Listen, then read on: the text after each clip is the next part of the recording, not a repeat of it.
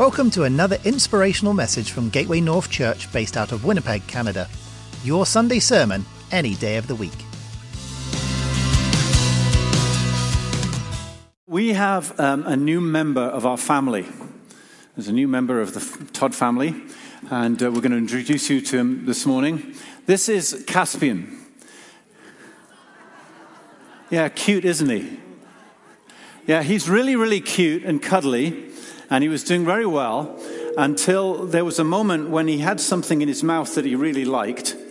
We wanted to get him something out of his mouth, and all of a sudden, it was and this very cute, adorable-looking puppy turned into this monster bear who's like, "Don't touch my treat."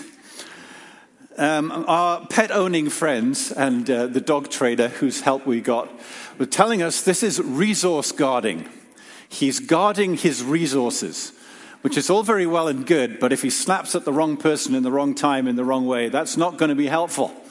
And so part of training our dearly beloved new member of our family is to help him to understand that he doesn't have to resource guard. He doesn't have to snap at people who go after things that he really feels are precious to him.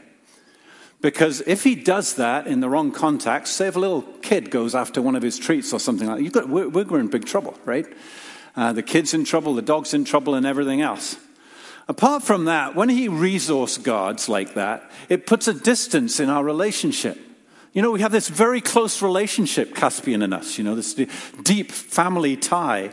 But when he goes, rawr, when you're trying to help him, it's like he makes this decision that he'd rather have his treat than the relationship, right? Isn't that what he's saying? Like, get away. And so suddenly you feel like you're giving this dog the blessing of your heart. And he ought to be so grateful, and he is grateful until something happens when you might have to remove it from him. And then all of a sudden he's not so grateful anymore, and he barks at you. So we're in the process of teaching Caspi not to resource guard, which is not an easy process. You know, we're not dogs, but we can act the same way. We can resource guard too. Things that are precious to us, things that we feel we need, and they're things that we feel we need to hold on to. If someone tries to touch them, or someone tries to take them away from us, or if God tries to touch them, sometimes there's this rrr that comes out of us. Maybe not like Caspian, we let all the gums go up and the teeth go out, or whatever, but actually it probably feels the same to the people around us. And maybe it feels the same to God, who's trying to bless us in what he's doing. And so God teaches us not to resource guard, because he wants to bring us into a more fuller trust of him and the life that he wants to give us. You know, when that dog is resource guarding over one little treat, what he doesn't know is we got a whole bag of treats on the countertop. He doesn't have to go wild over this one treat. There's bags of this stuff. But when he does that, it's like, I'm not giving him another treat. Not if he's going to act like that, right? And so God teaches us not to resource guard because he has all the resources of heaven for us that he wants to bring us into. But if we react wrongly to the gifts that he gives us, that can actually restrict us from moving into the more that God has. And so God teaches us not to resource guard, which is exactly what he was doing with a man called Abraham. And so we've been going through Hebrews chapter 11 and the chapter of faith. We're going to read from verse 17, just a couple of verses this morning, about how God is teaching Abraham not to resource guard. Let's see how he does it. Verse 17 says this: "By faith Abraham, when he was tested, offered up Isaac. And he who had received the promises was in the act of offering up his only son, of whom it was said, 'Through Isaac shall your offspring be named.' He considered that God was able even to raise him from the dead, from which, figuratively speaking, he did receive him back." Just a little bit of a background to the story. If you've been coming the last few weeks, you'll have heard some of this last week when Len shared with us. Abraham and Isaac had not been able to have children. And their lack of children had carried on into their later years. And in their later years, God came to them and he gave them amazing promises about their descendants. He said, your descendants are going to be as many as the stars of the sky or the sand in the seashore. You're going to have loads of descendants. But they're thinking, we can't because we're too old to have kids. And God came back to them at another time when Abraham was 100 years old and Sarah was 90 years old and said, this time next year I'm going to come back to you and you're going to have a child. And Sarah laughed. She thought that was ridiculous. Should I have this pleasure in my old age? However long she tried to have children as a mother, there came a point in her life when a time in the month ends and whatever, and she's into that season of life, and she stops being able to have children. She's been in that season probably for 30 plus years already. And all the pain of not having their own child that's followed them all the way through their life is even more now than it was at the beginning. And then all of a sudden God says, you're going to have a son.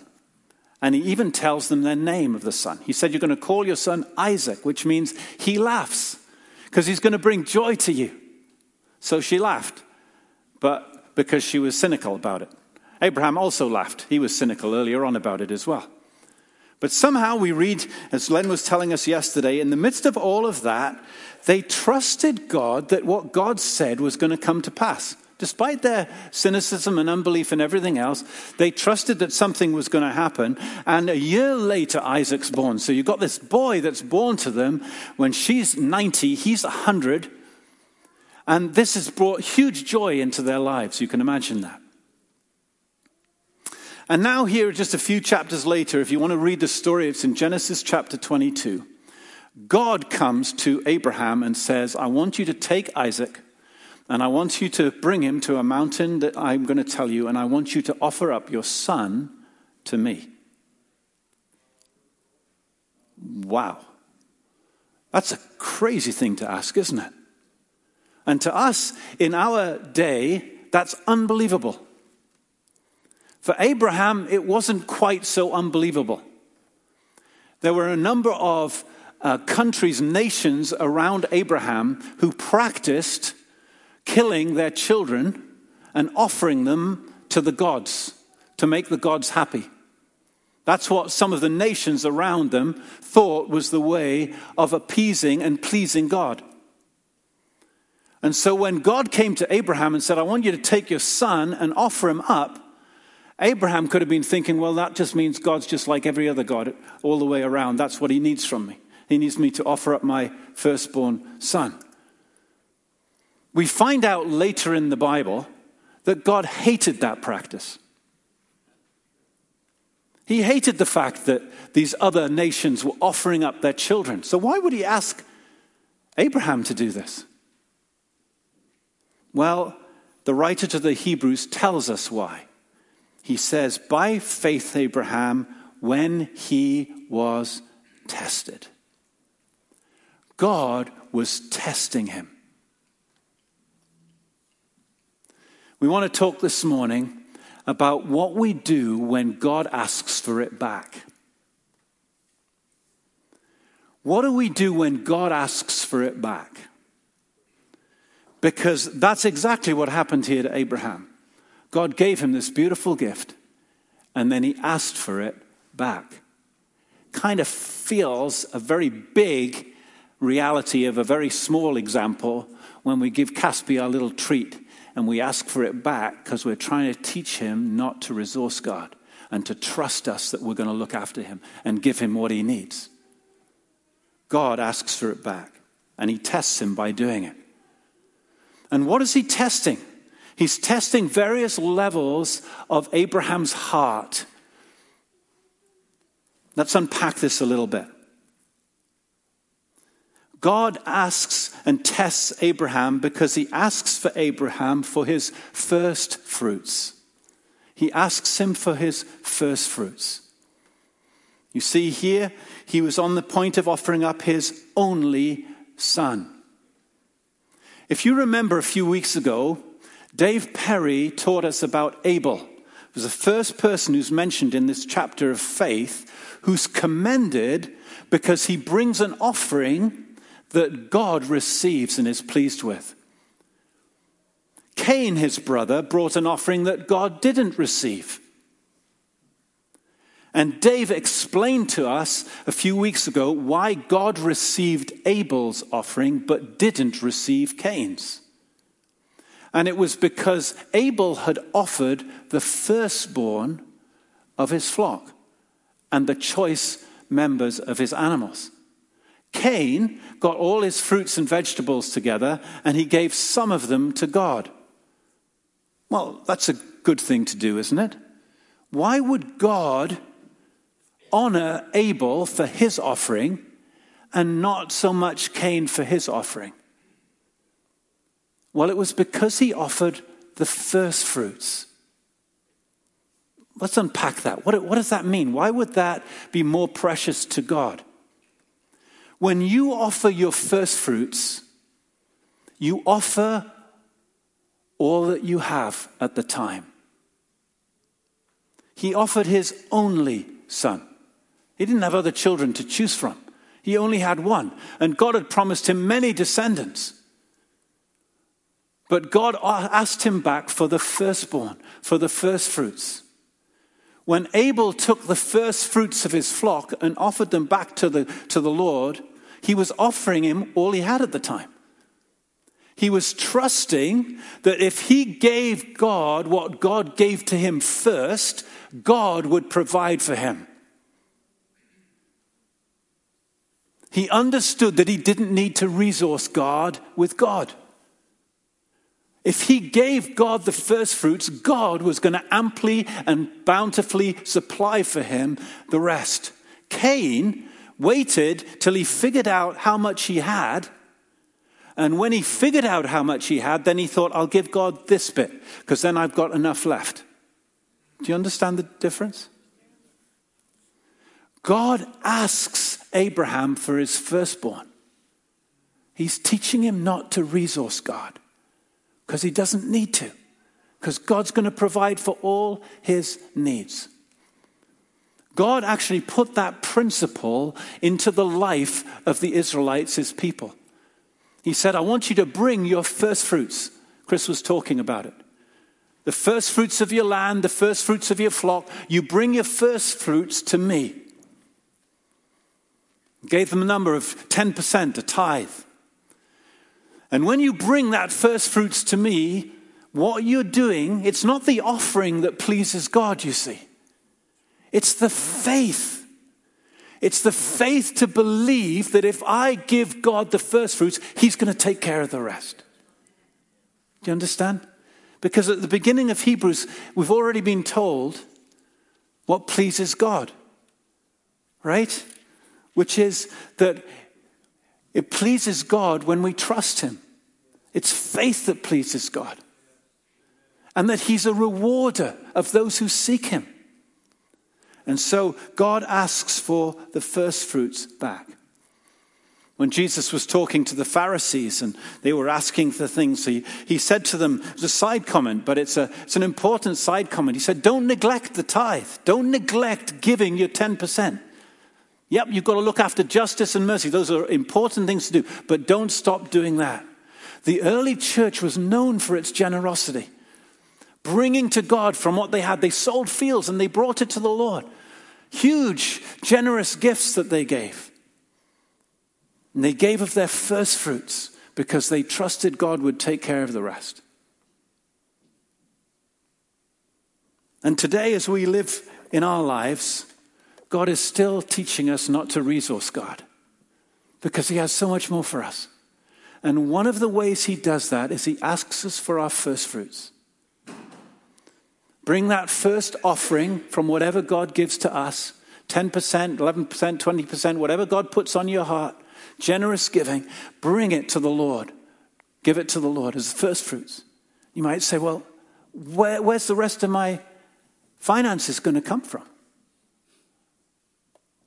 Well, God's teaching us to resource God because he has abundance of finances to give us. God tested him by asking for his firstborn. God tested him by asking him for what was most precious to him. We can't bypass the fact that this got right to the core of Abraham's heart. I can only imagine what he was feeling as he's taking his son up the mountain. And you read it, he's fully intending to put the knife into him because he's believing God's going to raise him from the dead. You imagine the turmoil inside his heart as he's doing this, the pain he's feeling. God sometimes asks for what is most precious to us. One of the great privileges of pastoring is watching God's people go through really hard times in really good ways. I've seen it many times. It's not that people don't get angry. It's not that people don't grieve. It's not that people don't cry. It's not that people don't come back to God and ask questions. But at the end of the day, they find their way back to a place of God is good. God loves me, and God's with me. I remember the morning that Sandy Alexander passed away, and we were all standing outside the room, praying. Lord, bring her through. It seemed bizarre. Came from nowhere. She went in with a cough. I prayed with her the night before. We were laughing together. I anointed her with oil. I wasn't expecting anything different. And we're standing outside of the room, and we can see something's wrong, and we're praying, and she died. We went in around the bed. We stood around the bed. We were praying for God to resurrect the dead. And eventually the nurses are like, you need to leave this alone. You need to leave this alone.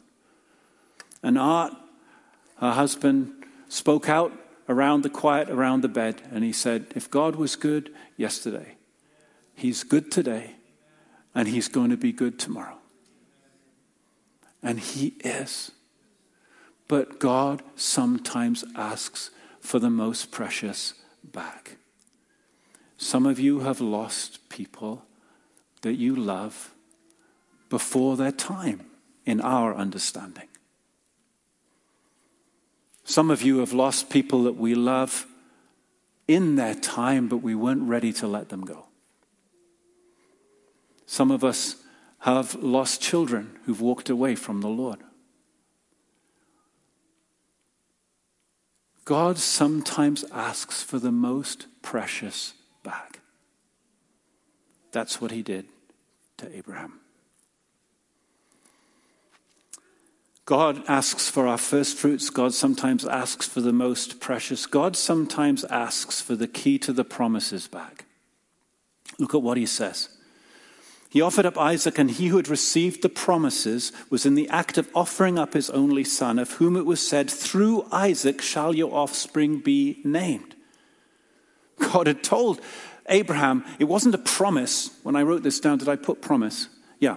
Key to the promise. That's actually wrong. It's key to the promises. There wasn't just one promise coming through Isaac. All the promises that God gave to Abraham were coming through Isaac. There were many promises. And Abraham had tried to make it happen through other people. He had a child with his slave girl. And God says, no, it's not through anybody else. Well, is it going to be through my lead servant? No, it's not going to be through anybody. It's going to be through Isaac. Everything's going to come to you through Isaac. And now I want you to take Isaac and take him up the mountain, and I want you to offer him to me. That makes no sense. Lord, you want me to give back to you. You've got all these treasure chests of promises in this bank vault. And you've given me the key. And I'm going to open the door, and then you say, give me the key back. What? That doesn't make any sense. The key to all the promises. Are you going to trust me?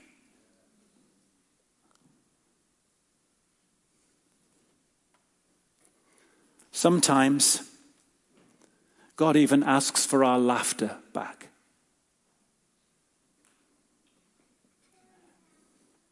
God called him, he laughs.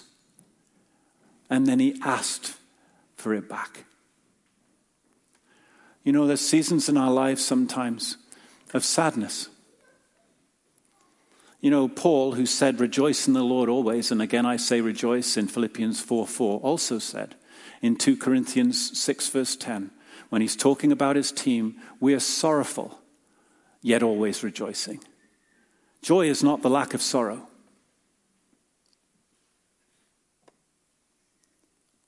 You can be joyful and sorrowful. You can be grieving. You can be in pain. You can be struggling with all sorts of different things and yet have a deep down, somewhere deep down in here, trust in Jesus.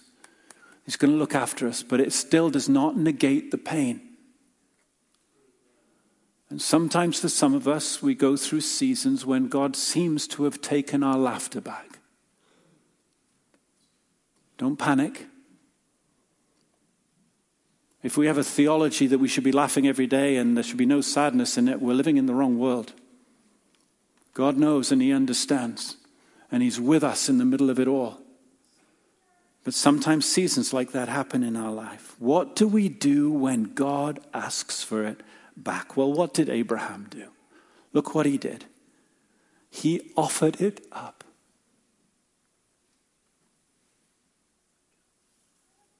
His only son. The key to all his promises, the joy of his life, he offered him up. He turned God's ask into an act of worship. And when God asks for it back, if we can turn that ask into an act of worship, it will set us free. I can say to Caspian, drop it. He looks at me. Drop it. Eventually, now, he's sort of, most of the time, be a whole lot better, wouldn't it? Caspi, give it back to me. Give it back to me. If he could come up to me with this thing in his mouth and go, here, I trust you. I don't just trust you. I worship you. With the gift that you have asked for back. How on earth did Abraham get to that place? Final point here this morning. We don't need to resource God when we believe in a resurrection God. You don't have to resource God if you believe in a God of the resurrection. Look at what Abraham says. This is astonishing to me.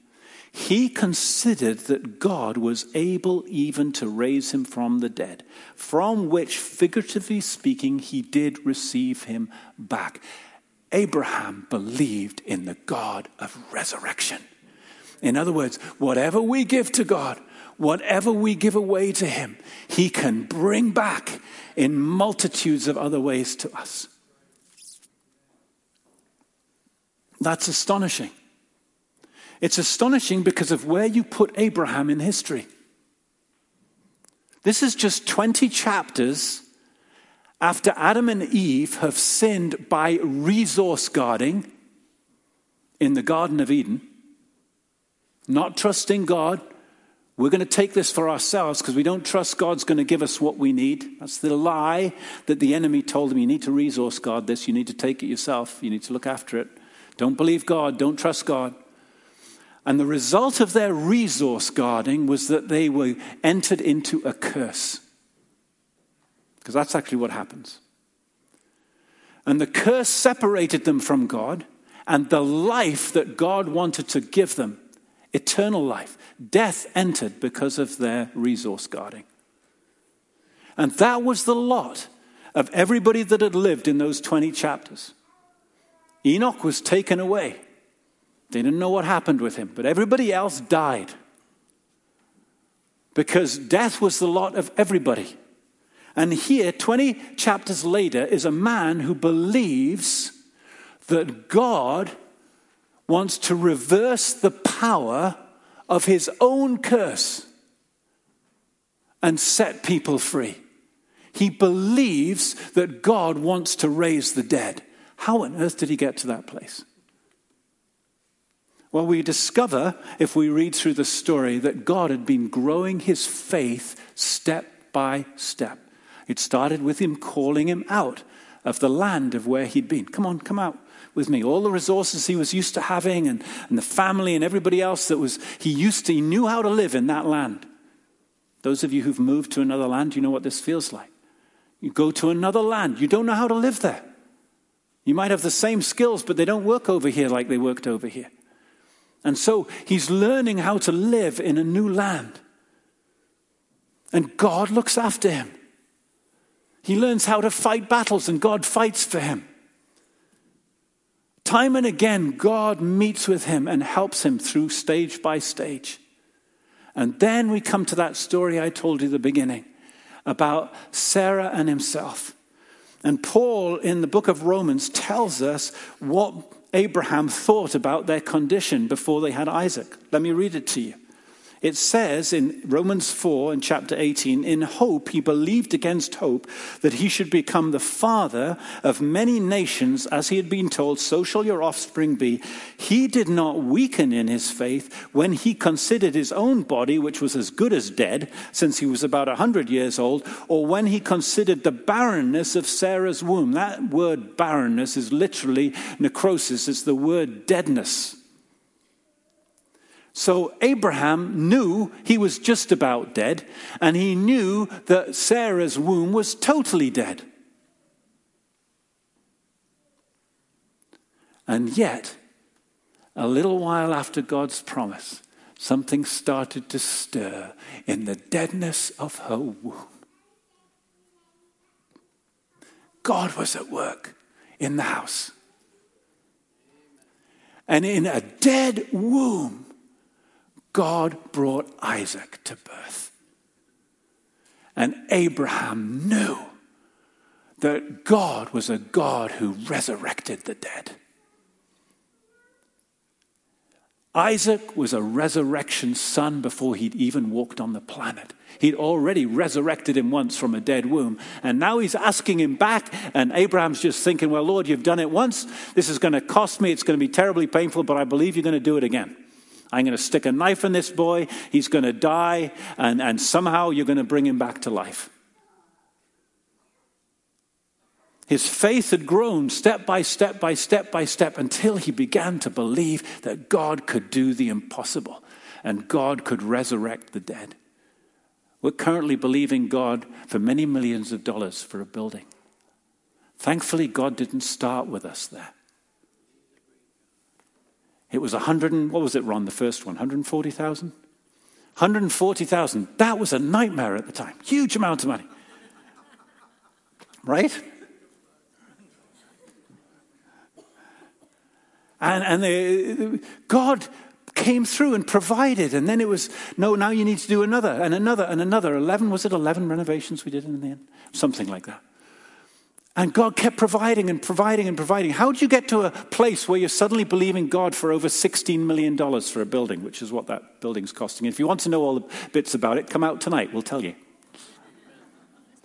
But the fact is, God didn't get us to this point by just throwing us a 16 million ask. He got us incrementally building our faith, growing our faith, till we came to a place where this is still a massive ask for us. It's stretching our faith hugely.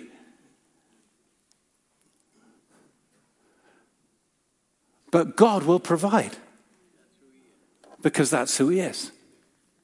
And so somehow Abraham, because he believed God wanted to raise the dead, and all the promises of God that God had given him to come through Isaac were still going to happen even if he killed Isaac, he was able to turn God's ask into an act of worship. All right. my question for you this morning. What is God asking you to bring to the altar today?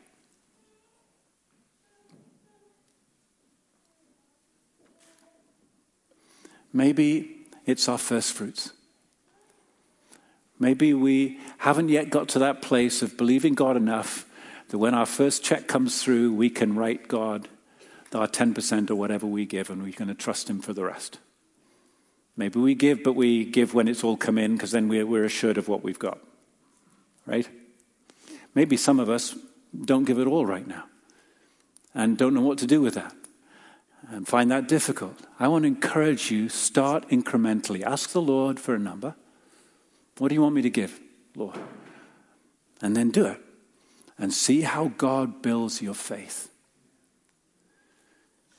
Maybe God this morning is asking you for what's precious to you. Not just precious now, but there may be some of you who've lost somebody years ago, but you've never actually let them go.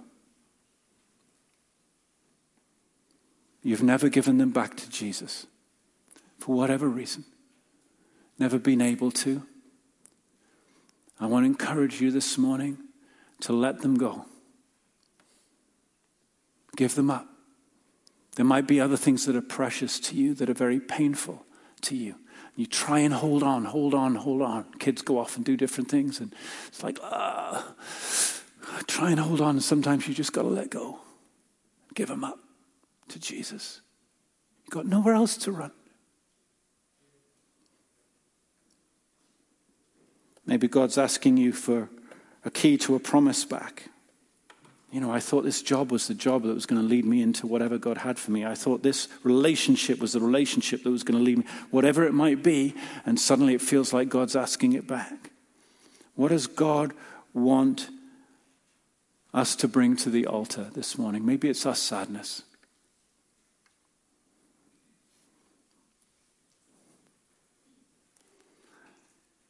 And as we bring that to the altar this morning, what changes it from this incredibly painful act of just letting go into something that is the sweetest aroma is that we turn it into an act of worship. Abraham entered resurrection life with Isaac after Isaac died. Oh, wait a minute. He didn't die. How did Abraham get into resurrection life then, if Isaac didn't die? Well, because something else did die. When they were going up the mountain, and Isaac turned to his dad, says, "Dad, where's the sacrifice for the offering?" Abraham said, "God will provide himself a lamb, my son." And that's exactly what he did. Stop, Abraham. Stop. Voice from heaven. What? Look over there. Look at what's caught in the briars.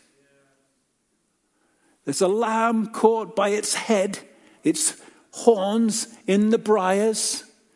And if you will take that lamb as your own offering, that will be the death that brings you into resurrection life and saves your son Isaac. You could take that prophetic word that Abraham did and you can emphasize it two ways. God will provide himself a lamb, my son. He'll give you a lamb. Or God will provide himself a lamb. Because that's what he did. When he sent his one and only son, his most precious, his firstborn, the key to all the promises that God has for us, the joy of all the earth, God sent him to the cross. His head had what on his head? Thorns. He was caught not by the thorns, but by his submission to the will of God. And by so doing, his greatest act of sacrifice is turned into the most beautiful act of worship that this earth has ever seen. And his death brings us into resurrection life. We don't have to die. We will physically die. But I am not dying. Are you dying? You don't sound very convinced. If you have Jesus Christ, you have passed from death into life. You may go through a veil, but it will take you into eternal life with God forever. And when you get into the riches and the bounty and the amazing, gorgeous treasures of heaven, you'd think, why on earth did I resource God anything in my life? Because I didn't need to. You don't have to resource God when you believe in a resurrection God. Thank you for tuning in to the Gateway North podcast. We hope you've been challenged and inspired from God's Word. To find out more about Gateway Church, head to gatewaywinnipeg.com.